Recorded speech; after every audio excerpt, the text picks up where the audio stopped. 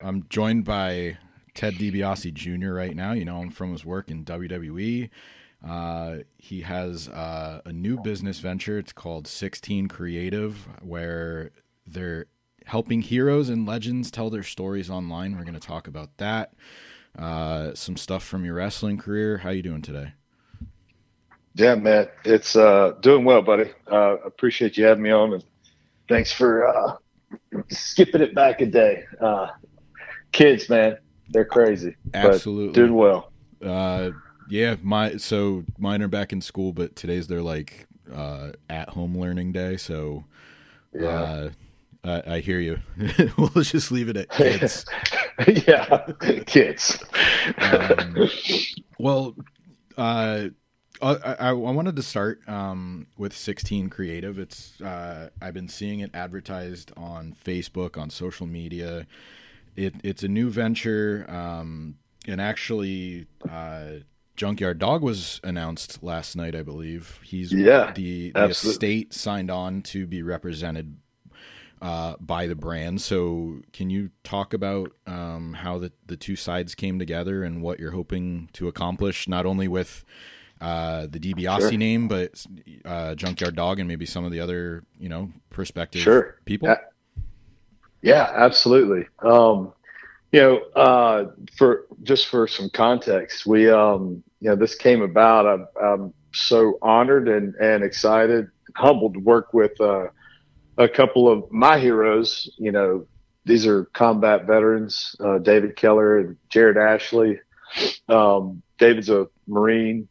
Jared is a Navy veteran. And so, and Jared was a pretty successful country music singer too. We hooked up at a charity golf tournament up in Akron, Ohio, raising money for a children's hospital up there. And so anyway, David is one of the guys that was helping him manage his stuff online. And he does that for a lot of artists in Nashville and the country music scene. And we got to talking, and, we just really haven't done well at all or had any success online. And so they were like, man, let's talk. And we got to talk one day about my dad's stuff. And I'm like, yeah, the $1 Million Man could be like a Betty White. He really just needs to be revised and brought to life and really do him the credit that he deserves. Right. Mm-hmm. And so, that was the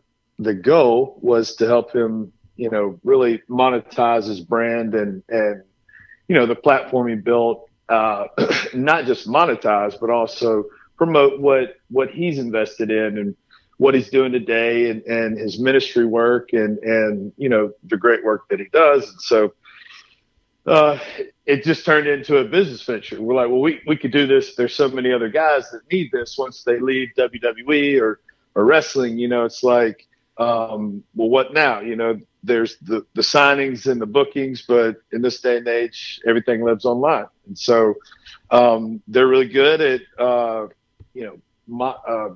product development and, the design and really creative and have additional team and, access to resources that we could do this for a lot of people, and not just in the wrestling world, but in the sports world as well. So, I think we're talking to some football players, a basketball player, in the NBA, and, guys that are retired.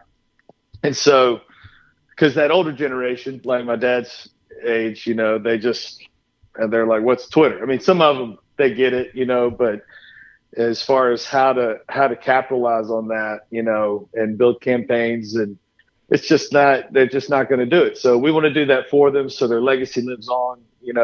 They can have a life outside the ring, more successful, more engagement with the fans, enhance their communities, give more access to them, and more opportunity for them as well. And so, and then when they're gone, God forbid, like a Junkyard Dog, who, I don't know if you know this, but he was my dad's best man at him and my mom's wedding. Mm. And so it's a really cool story. God bless his soul. He passed away, fell asleep in a car.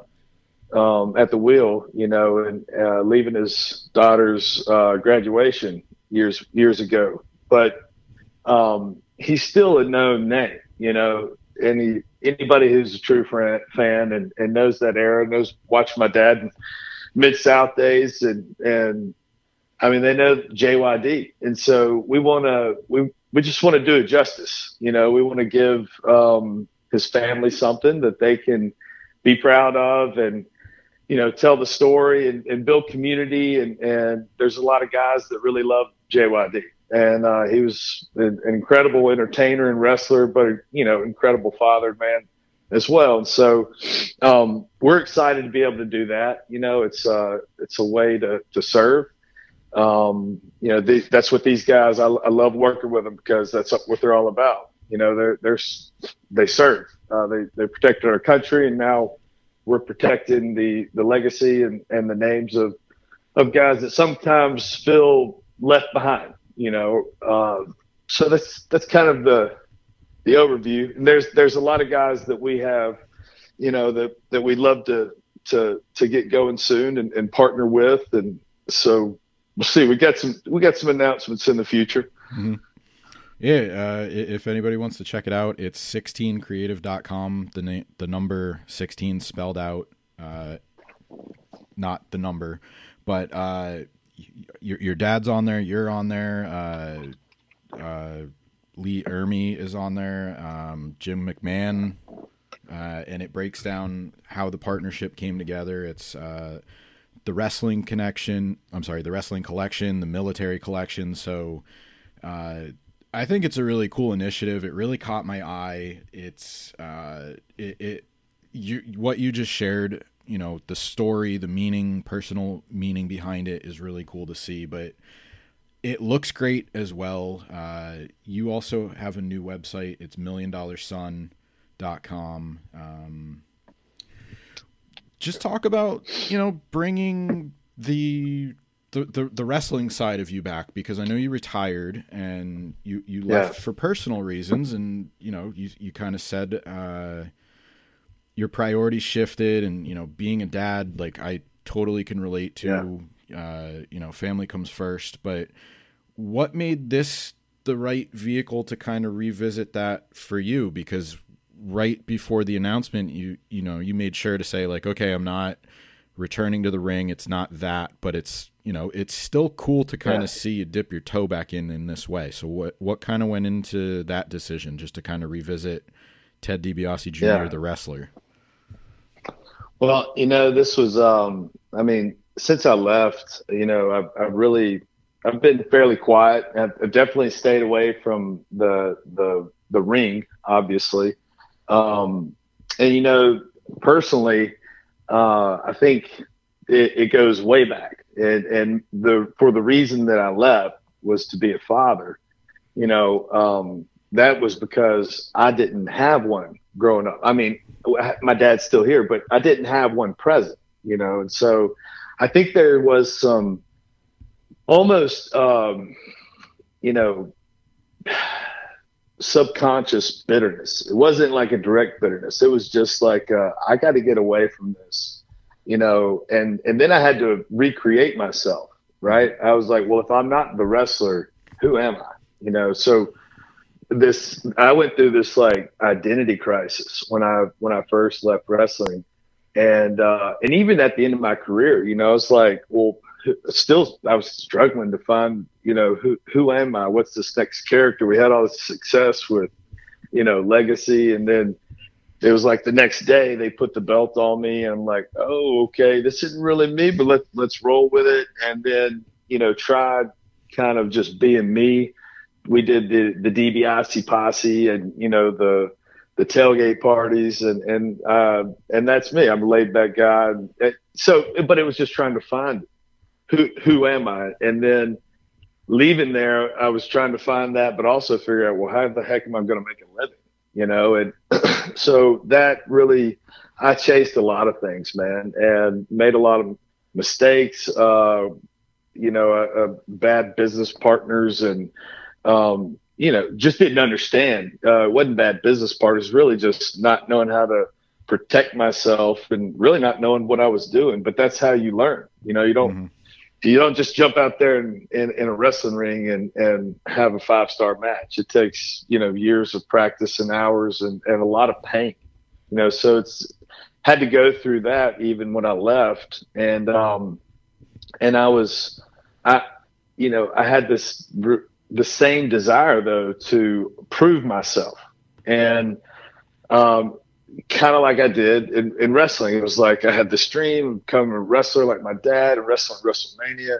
And I did that and, you know, got to film a movie and I hit all these goals. And then I was like, well, I gotta do that again, but somewhere else. And it wasn't any one thing that I was attaching myself to. It was just kind of like whatever opportunities came to me, I was like jumping at it, you know, that FOMO type attitude. I don't want to miss out. And I need something to come in, you know, because this money that I've saved up, it's gonna go away soon. I wasn't making the Top Guy money, you know. So I about 2.5 years and started. My wife had to go back to work, and that was a pride thing. I was ashamed, which shouldn't have been, but I was also being selfish, trying to do too much. I was making risky decisions and ultimately got really depressed. And, you know, we lost a child October 21st in 2015. And I think part of me kind of blamed wrestling. I kind of regretted, like, why did I leave? Maybe I should have stayed. You know, and I'd almost lost my wife that day as well. And that was a big turning point for me. And so, anyway, then I kind of was like, okay, you know, buckle down. Who are you? You know, like instead of serving self, instead of serving Teddy, you know, I'm gonna serve other people because, you know, I mean, before I started wrestling, I was gonna be a missionary, bro. Like I love Jesus. I'm not pushing on anybody, but like I'm a man of faith, and so that. I had to make that the central part of my life again, you know? And so my core values are faith, family, love, wisdom, service, in that order. And so what wrestling did for me, what I realized in hindsight, you spend a lot of time focused on yourself. You know, it's like there's camaraderie and there's a locker room, and I miss my brothers. I mean, I got wonderful people there that I love and, you know, miss dearly, but it's really all you're focused on yourself. Just 24/7. How can you improve? Climb the ladder, grab, you know, the brass ring or whatever. What I realized that, you know, the medicine I needed to begin healing, you know, this mental health issue I had, depression and anxiety, which I was trying to cope with alcohol and just becoming something and somebody I was not, and I didn't want to be, or I didn't want that to be the example for my kids or you know. My character, you know, and so that's that. I started serving my dad's ministry and doing stuff here, doing sports camps, and anyway, long story short, I you know, worked a couple different jobs, one in the insurance world, and I started networking and doing leadership training, and that was awesome. That was like pouring into other people, you know, and doing personal development training, and that's become a passion of mine, you know. And so really it's, I'll tell you, the favorite part of my career at WWE was being a spokesperson for the Army National Guard. And, man, I loved going to those bases and those hospitals, which we were only required to go for a couple hours and paid to do it. But I mean, I'd stay forever because when I was around them, you know, it reminded me of what matters. And it reminded me that I wouldn't be doing that without them, you know, protecting us and sacrificing their lives and losing brothers and, you know, and families losing fathers and mothers and them losing limbs and, you know, these baddest dudes on the planet on Monday, and then Tuesday they're sitting in Walter Reed blown up with missing 2 legs or burned, and, you know, it just put things into perspective. And so when this came along, these guys wanted to help me. You know, my buddy Jared, we were talking about doing some other stuff together, and he's like, why don't we get y'all like that? Why don't you get connected with the wrestling community? That's who you are. I'm like, that's not me, you know, and I've tried to run from it. And honestly, thinking about it, it is my world. It's what, you know, Bible says, whatever work you find to do with your hands, do it with all your heart. Right. I felt so alive in that wrestling ring, and I loved being with the fans. I loved connecting with them. I missed that so much, man. And so that community and just it was just that, you know, those 5, 10, 15 minutes you're out there, whether you're in the ring or you're, you know, watching it on TV or you're in the crowd, it's like, you're forgetting about all the bad stuff or the worries and the stresses, like, especially in today's time. Right. So, but also I loved putting a smile on people's faces. I couldn't believe that when I went into a children's hospital that I could light up a room. And, you know, it's, as bad as it hurt, there was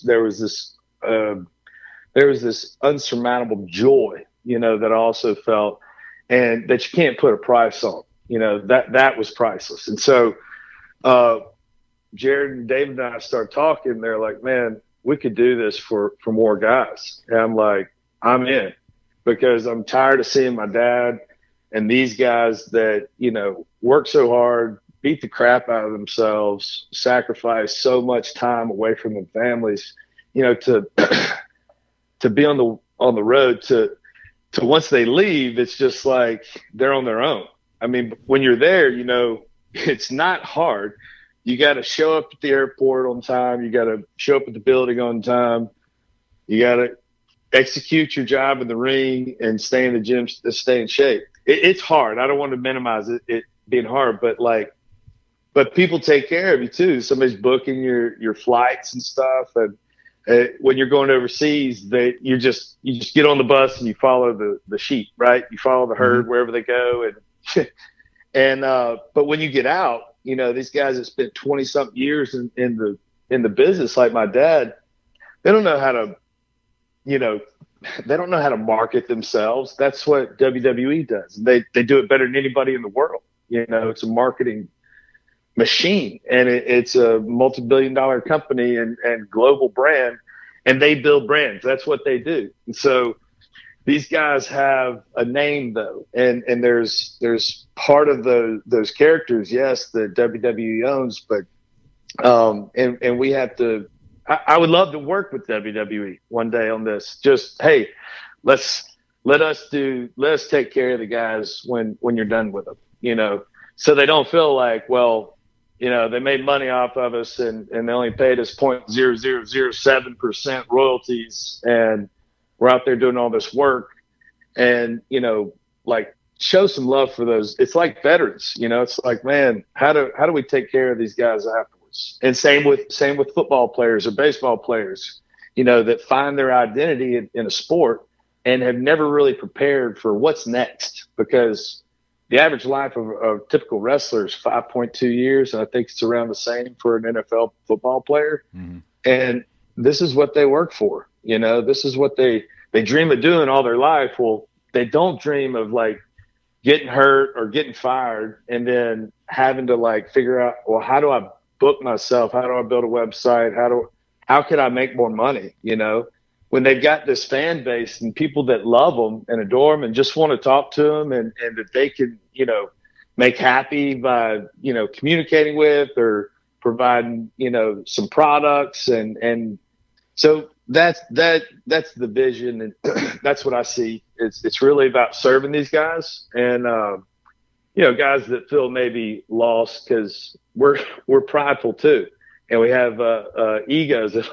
You leave, you don't want to ask for help. You know, you're this big, macho, successful person that everybody sees on the outside. But the truth is, man, when you get done, there's this moment of like, oh man, I love the real world and this is nice and I can breathe and there, you know, but then it's kind of daunting if you don't have somebody there to show you how to do what's next or provide opportunity for you, you know? And so,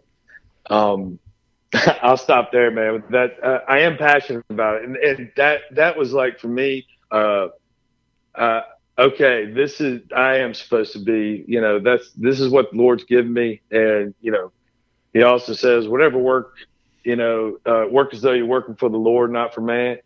And so that's what I'm trying to do with my life now, you know. And it's not about Teddy anymore and being successful. Success for me is making these guys successful and proud and having something to leave behind for their family and a legacy piece, you know, and also reconnecting with the fans and building these communities will be so much fun, you know, and I love people. That's the best part. So, yeah. And you know, I will say it's great to see, you know, you're at a place where, you know, you want to embrace it and want to come back, and you're doing it, you know, it's a selfless thing. You're trying to set them up because, as you said, you know, a lot of these guys, like, they didn't have to deal with that, especially coming from like the 70s or 80s. And I mean, some of the guys even in the 90s, like, social media wasn't a thing. They have to learn how to adapt. And after, you know, decades of doing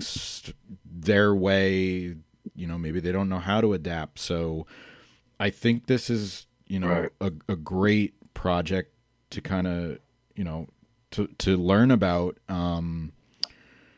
And you mentioned, you know, I want to touch on the DiBiase posse, because after you were given the $1 million belt, you know, that seemed like, you know, it was a genuine gimmick. And, you know, you said you're a laid back guy, and, you know, was that like, did that come from, like, I'm thinking along the lines of, like, you know, you're from the Gulf Coast, like that Louisiana, Mississippi area. So like it's SEC football. It's, you know, that's kind of what it is. Is that where the genesis was it from it? 100%. You know, they say, I was taught that, you know, some of the best characters are the guys that are really just themselves, but turned up and amped up. And that's me. I do love SEC football. I love to hunt and fish, and I cook all the time, you know. So, it's you know, in fellowship, it's just, that's what we do here. It's faith, fun, fellowship, food, football, you know, whatever. And that was me. And you know, it's nice. Like, I've been performing all my life, like since I was, I don't know how old. And that's one thing I've also realized, and I love helping people that struggle with seeking approval or you know, trying to prove themselves by becoming something that they're really not. That is so much work, bro, and you are missing out on so much productivity, efficiency, happiness, and joy. Just being who you are, who God created you to be, you know. And being authentic. And when somebody doesn't accept you for who you are, you know, that's okay. That's their loss. There's somebody else that does, you know. And so, like, but yeah, that's where that generated from. Now, I wish I could have had, you know, and that's the thing about WWE that they do, that when they get behind something, they can push it and they can build it. And I didn't really have any direction after the gimmick with the belt and with the DiBiase posse. There wasn't opportunity. You know, I'm not going to make excuses. It's that's a whole business. It didn't revolve around me. I was an employee. I was there to do my job. And I'm not saying that in a way like, oh, nobody did anything for me. Was I angry? Yeah, at times, because I wanted it. I'm hungry. I'm freaking a hard ass worker, you know, and like, I was like, teach me. And so, again, that's what we want to do for guys now. But yeah, that I wish I could have had more of a chance there. And, you know, hey, I'm not trolling. I'm just saying I wouldn't be opposed to going back one more time. You know, I would miss it. I mean, I miss it so much. But I don't see that happening at all. Um, but just doing this alone and seeing my dad back on TV, and how much fun and us having conversations, it's been like, oh man, it's creeping back in. It's just once it's in you, it's in you, you know. Mm-hmm. Yeah, you're not the first and probably not the last to say, like, I hear people talk about, oh, well, I never said the word retire, and it never leaves Right. you. And you just mentioned, like, you're seeing your dad on TV now.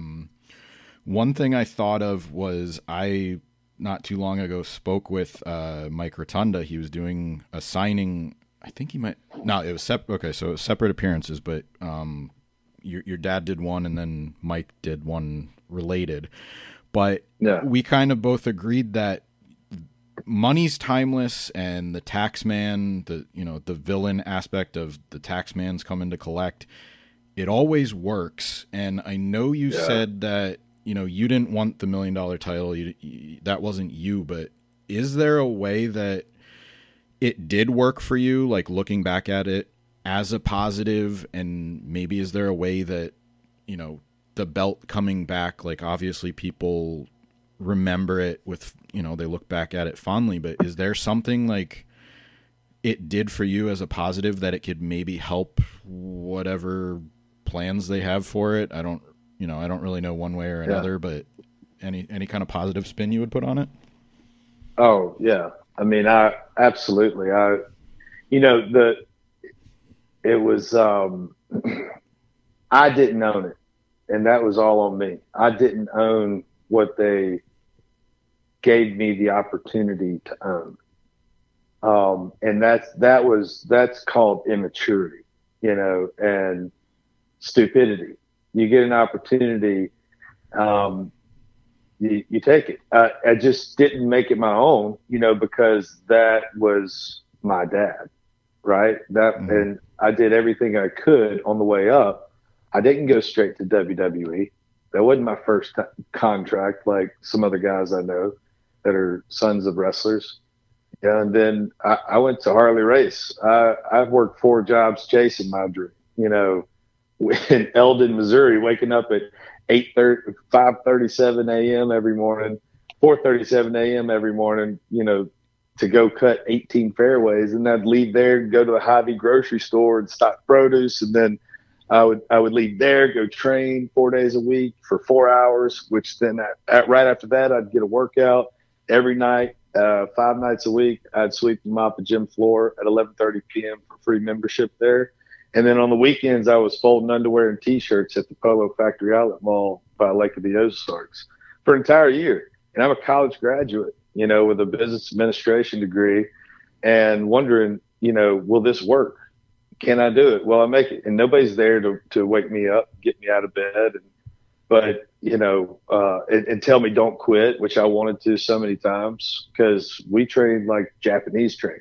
We did 1,000 squats every day, and gosh, that gives me PTSD. But and I wouldn't trade that for the world, because it showed me what's in me, what I've got inside me, and so anyway, when that happened, it was like that was so nobody could say that I rode my dad's coattails, So getting the belt almost immediately, it wasn't the sense of pride that I would take in it today, because I guess up until that point, I had done all I could to distance myself from being the $1 million man's son, right? Mm-hmm. Which now, which I'm so proud to be, but I needed to know that I could do it, right? And so it was hard for me to own, but I could tell you right now that would be a different story today, and that there would be more pride and more understanding. With time comes maturity, and there's a lot of things I would have done different, looking back, hindsight. But yeah, I could see positive. The positive is I know what I did wrong. I didn't make it my own, and until you do that, like it's just it's not going to work. Right. And so, but that's who I am. It doesn't define me. That's the difference. But it's part of me. And it's like not everybody's happy with every part of their life. Nobody can decide who their father or mother is or where they're born. You can't decide what you look like or how tall you are like somebody else did. Or, that just is not something you can control. And what you have to learn is you got to learn how to control the controllables. But with the uncontrollables, you got to learn how to respond to those. And everybody's got a choice. And I think we make like 84,000 choices a day, like I don't know how many of those are subconscious, but you got a choice to own who you are and be happy with who you are, operate in your strength zones and, quit trying to appease other people and appeal to other people or be something that you're not so that you're accepted by people that you really don't want to be around anyway, because they're not you, because they didn't accept the real you in the first place, or you had to be something that you weren't to become, welcomed by them. And that's the same with wrestling. It was like me trying to become something that I didn't, or me pushing something away, or, almost trying to like have this inner tug of war with me and the fan. I didn't want the fans to associate that with me. I wanted them to see me, be Ted DiBiase Jr., Theodore Marvin DiBiase Jr. And so, I don't know if that makes sense, but that's the positive is, once we realize the weaknesses in our life, we can begin to fix them. And, you turn them into strengths. You do as much as you can to, improve our weaknesses, but you operate in your strengths and own what you got, Yeah. I understand it on, some level. Like I'm named after my dad too. So I've always felt like, in a way, like, okay, I want to make myself stand out. But at the same time, you're come to a point where you're proud of like, okay, that's why I got my name and this is what I want to do with it. So, I get that. Obviously, you just went over, you share a name with him. That's a very important part of, the family in the wrestling business, but you're always linked to Cody and legacy in a way too. Like, what was that like, just jumping into that? Because that was, you still were Ted DiBiase Jr., but it was not as, I don't know if this is the right way to put it, but like, it wasn't beating you over the head as much as it could have been, where it was, okay, this is Ted's kid and this is Dusty's kid. It was just, no, they're second gen or, multi-generation wrestlers. And that's the common tie. And then with Randy and, what was that like? Did that make it easier for you to make your debut on TV? Did that make it more difficult? Yeah, no, it totally made it easier. It's because it's a lonely road. Growing up in the spotlight and being the son of celebrity is not easy. Everybody's like, "Oh, that must have been so cool." Well, no, yes, there are parts of it that are, but I would say more of it is not. Because I got to watch my dad wrestle Hulk Hogan in Madison Square Garden, and Andre the Giant picking me up by my head while he's sitting in a chair in the locker rooms. And that sounds fun, but, you go through life being the wrestler's kid or the son of the $1 Million Man, or, people know you, but they don't know you. Mm-hmm. You know what I mean? And so to be there, Cody was amazing. That was such a blessing. We got to ride together. We instantly had a common bond, and man, that dude, he showed me the ropes, and it was like having a brother. And I have two brothers that we had dreams of wrestling together with. And being tag team champions, but that never happened because, they both suffered injuries. And but that Cody was like having a brother on the road, and with Randy joining him, it just felt right. I don't know, dude. That legacy run was so much fun, and that was that. I don't know. It just you couldn't put your finger on it. It was just good, and it worked, and that was it was nice to not feel alone and feel like I finally found my place. And it's a lot of hard work getting there, and turning a dream into reality and all that, and then getting to experience that with those guys for that little amount of time in my life was cool. It made me realize the importance of brotherhood and camaraderie, and being able to surround yourself with like-minded people and people that get you. We each understood what the other person went through. We had different lives and different places and, different parents, but we had a lot of similarities and, a lot of the same pressures to live up to a name, to, carry on a torch or a legacy, to not screw up. Mm-hmm. There's a magnifying glass on you when you come from a lineage. There's this like built-in expectation, whether it's other people putting it on you or just you putting it on yourself. You can't help it. It's just there. There's an expectation to be as good or better than the one before. And there's a lot of scrutiny that comes along with that, and so, that was really awesome to be able to step into that and have those guys, and it gave me comfort but it might have hurt me, it might have got me too comfortable. And, cause it kind of felt like it was just that was going to last forever. And then we were going to have this magical separation, and it was just, and then they had this plan for me, and like, surely you're not going to put all this time into us and build us up and put us in all these great, angles and then not have a plan. Well, there was no plan. Like WrestleMania, when we imploded and had our match, like I remember sitting out by the ring with Michael Hayes. He's like, "So Teddy, what do you want to do next?" I'm like, "Huh? What are y'all going to do with me next?" I mean, I was so used to getting there every day. I got there, and then somebody handed me a script. You're in 2 segs. You're in 3 segs. You got this match. Here's your promo. And I thought that's how it worked, and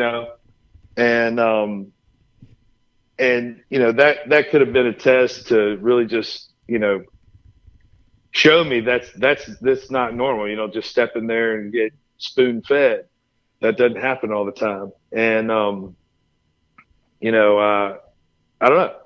It's funny reflecting on that. That's kind of, it's interesting. So yeah, I don't know. Maybe it hurt me, but I'm grateful for it because personally I did learn a lot from it. Mm-hmm. And those guys, and they're killing it and crushing it. And,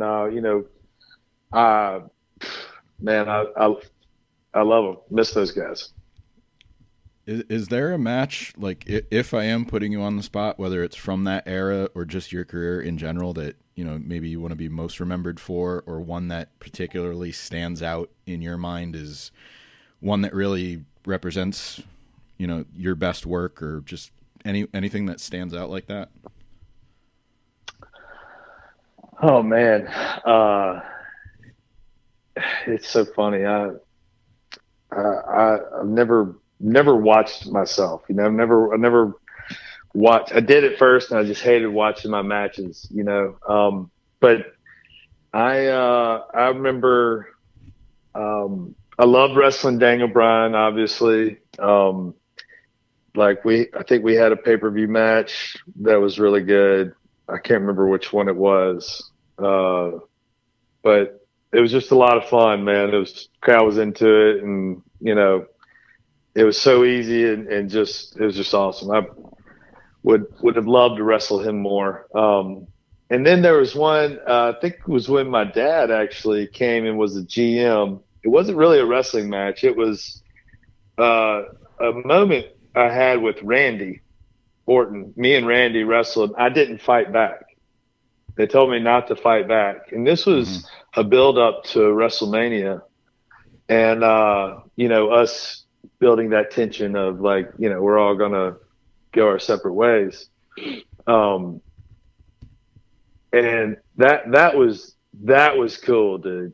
It was theater, I didn't fight. It wasn't, this wrestling clinic. It was psychology. And I remember I just let him push me around and slap me, and I didn't fight back. And, and then finally, I turn around, I shove him, and I get in his face, and I'm getting chills talking about it. You could feel it. It was just like, oh, and they wanted it. They wanted me to just punch him in the mouth, and afterwards it was so good that I was told, I was going to wrestle John Cena on on this upcoming European tour we were going to have to get ready for a WrestleMania match against Randy. And it was going to be a singles at first. Mm-hmm. After that night, it changed. And it shouldn't have been a singles. It should have been a triple threat, but I didn't play backstage politics. I didn't have anybody like, in my corner, and that's very real. And so, not that I'm unhappy with how it turned out, but that match, that was a magical moment. I just missed that. And some of my favorite ones were with The Undertaker, but those were not televised overseas. And some of the triple threats we had with DX and Taker, and these sold out crowds across Europe. Oh my God, it was just so much fun. And we weren't, we didn't have a time limit, and we go out there and just have a blast for 30, 40 minutes, whatever we wanted to do. And wish some of those could have been on TV. Mm-hmm. I think the pay-per-view match that you were talking about, it might have been Elimination Chamber. I think was it the U.S. title match? Yeah, okay. That's it. Yeah, that was at Elimination Chamber. Yeah. I gotta ask. I don't know if you're aware of it, but the Cody story at StarCast a couple years ago, where he told a story about how you were supposed to kick out and you didn't. Where's that referee? Are you trying to fuck on me? Yeah. Do you want to share your side? Look, I'm just gonna say this: that dude, he will say something and beat a dead horse with it. That I may have said he tried to F me, but the I don't know where he got, he tried to F on me. Mm-hmm. So I'm trying not to cuss in front of the kiddies. Yeah, I understand. But yeah, look, that dude knows how to blow something up. I think it's hilarious. It's probably a shot at me. He would do that all the time, and he'd make something up that somebody said, and he'd just scream it out nonstop in the locker room, and and then everybody would adopt it, and so. Yeah, I was pissed because I did kick out. You can go back and watch it, but we had a meeting that day. With the referees, they're gonna count you out if you don't kick out. And man, I did kick out. And this, I can't remember his name. What was his name? Little short guy. Oh gosh. Anyway, yeah, I was hot. Maybe I did. I was pissed. I said a lot of cuss words when I came through there. So, but Cody, a dude can tell a story. I can tell you, he can fabricate one too. He's very much a promoter. I'll leave it at that. Yeah. Yeah, he Hey, is. I had to ask whether it was the clean version for the kids or not. It's Starcast weekend. It was like 3 years ago, and that was like a huge thing that happened. But I thank you That's fine. for clarifying, and thank you for spending the afternoon Yeah, talking to me about your career and what you're up to. Like I said, I'm really excited to see what's next for you, for 16 Creative. Um, I think it's a really cool thing that you're doing. It caught my eye when I saw it. I figured it would be best to, reach out to you and try to catch up with you. yeah, I know you don't do too many interviews, so I really appreciate this. If people want to check it out, yeah. it's 16, the word spelled out, 16creative.com. When we share the interview, we'll put up some links, and stay tuned for what's next. Ted Senior's up there. You have Ted Junior on $1 Million Son. As I mentioned, Junkyard Dog. It was just announced, so there's a lot rolling out from that. Thanks very much for your time, man, today. I really appreciate it. Yeah. Hey, bro, thank you. I appreciate you inviting me and reaching out. You definitely are the first, and I hope this will be first of many, and us staying connected in this crazy world of wrestling that I forgot how much I missed. So thank you for giving me a voice today. I appreciate it.